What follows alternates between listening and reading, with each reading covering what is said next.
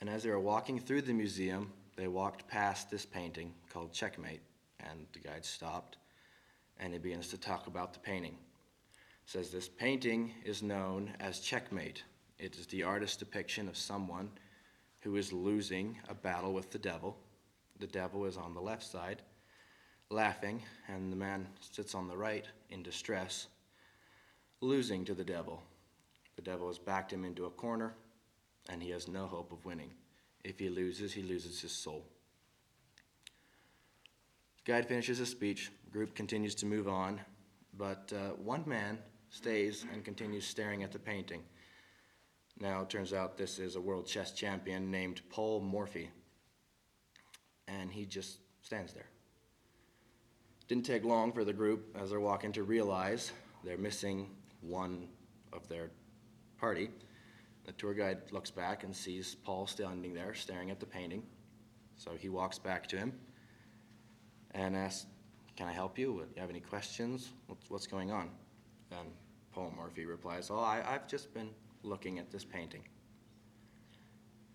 The tour guide is a little bit flustered by this, and he says, well, yeah, that's checkmate. Devil's winning, poor soul is losing. And Morphy turns to the guide and says, now, you know, I'm a world chess championship player. And as I look at this painting, I can't help but notice one small problem. And the tour guide becomes even more flustered, and he says, well, what's the problem? Murphy says, they're either going to have to change the name of the painting or change the painting, because it's not checkmate yet. The king still has one more move.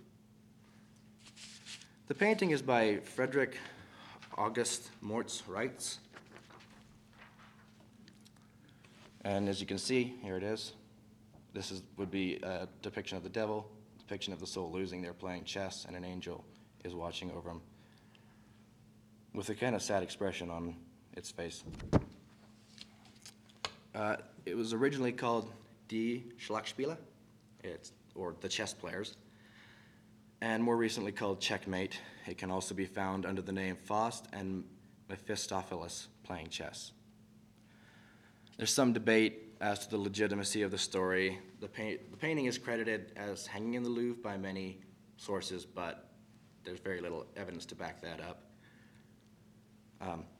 There's also a lot of chess enthusiasts who say that it is checkmate and there is no way for him to win. There's a lot of chess champions who say he can win in as little as 6 moves yet. It all depends on, when you're looking at the painting, it's kind of hard to tell. It depends where the pieces are positioned on the board. If there is a debate as to one piece that would change that. It is also worth noting that the character that they say depicts the devil is actually Mephistopheles, and he's not a devil, he's a demon, the lackey of the devil. Traditionally, it's said that he is in charge of collecting the lost souls. Despite these few debates and problems, one thing is for certain: Paul Morphy, a renowned chess player in his day, did see the painting or a copy of it at the Reverend R.R. Harrison's home. His attention was drawn to the painting, and he stated that the young man could still win. Morphy then called for a chessboard, arranged the pieces on the chessboard based on the painting, and proved to several of the Reverend's other guests that the young man could indeed win this bout.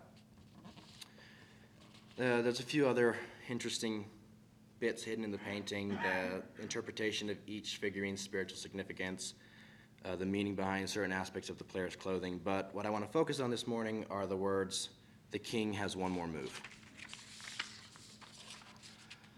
So often, it can feel like we are trapped by the devil. It can feel like we are under constant attack, and no matter what move we make, the devil counters it. When we are feeling overwhelmed and trapped in a cycle of persistent temptation or sin, we can look to 1 Corinthians 10:13.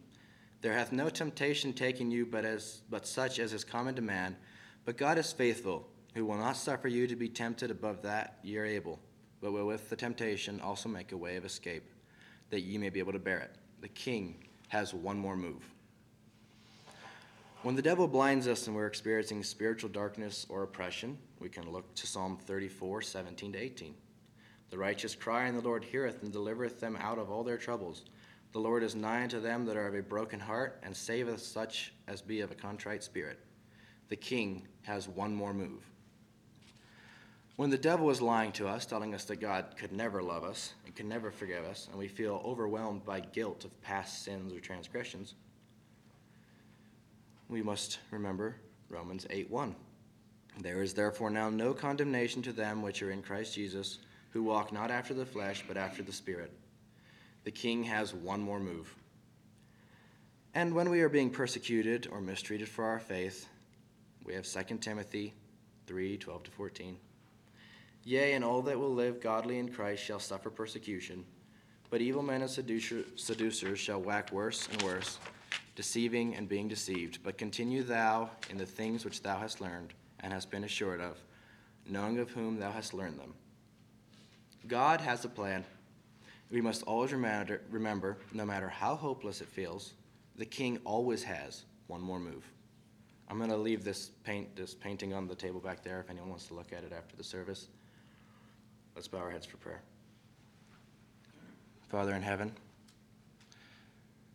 thank you that we can gather together in your name. Pray that you would guide this service. Pray that you would use the words that are spoken today to nurture us and help us to grow in our faith. And we thank you that we have the promise that you always have one more move. In Jesus Christ's name, amen.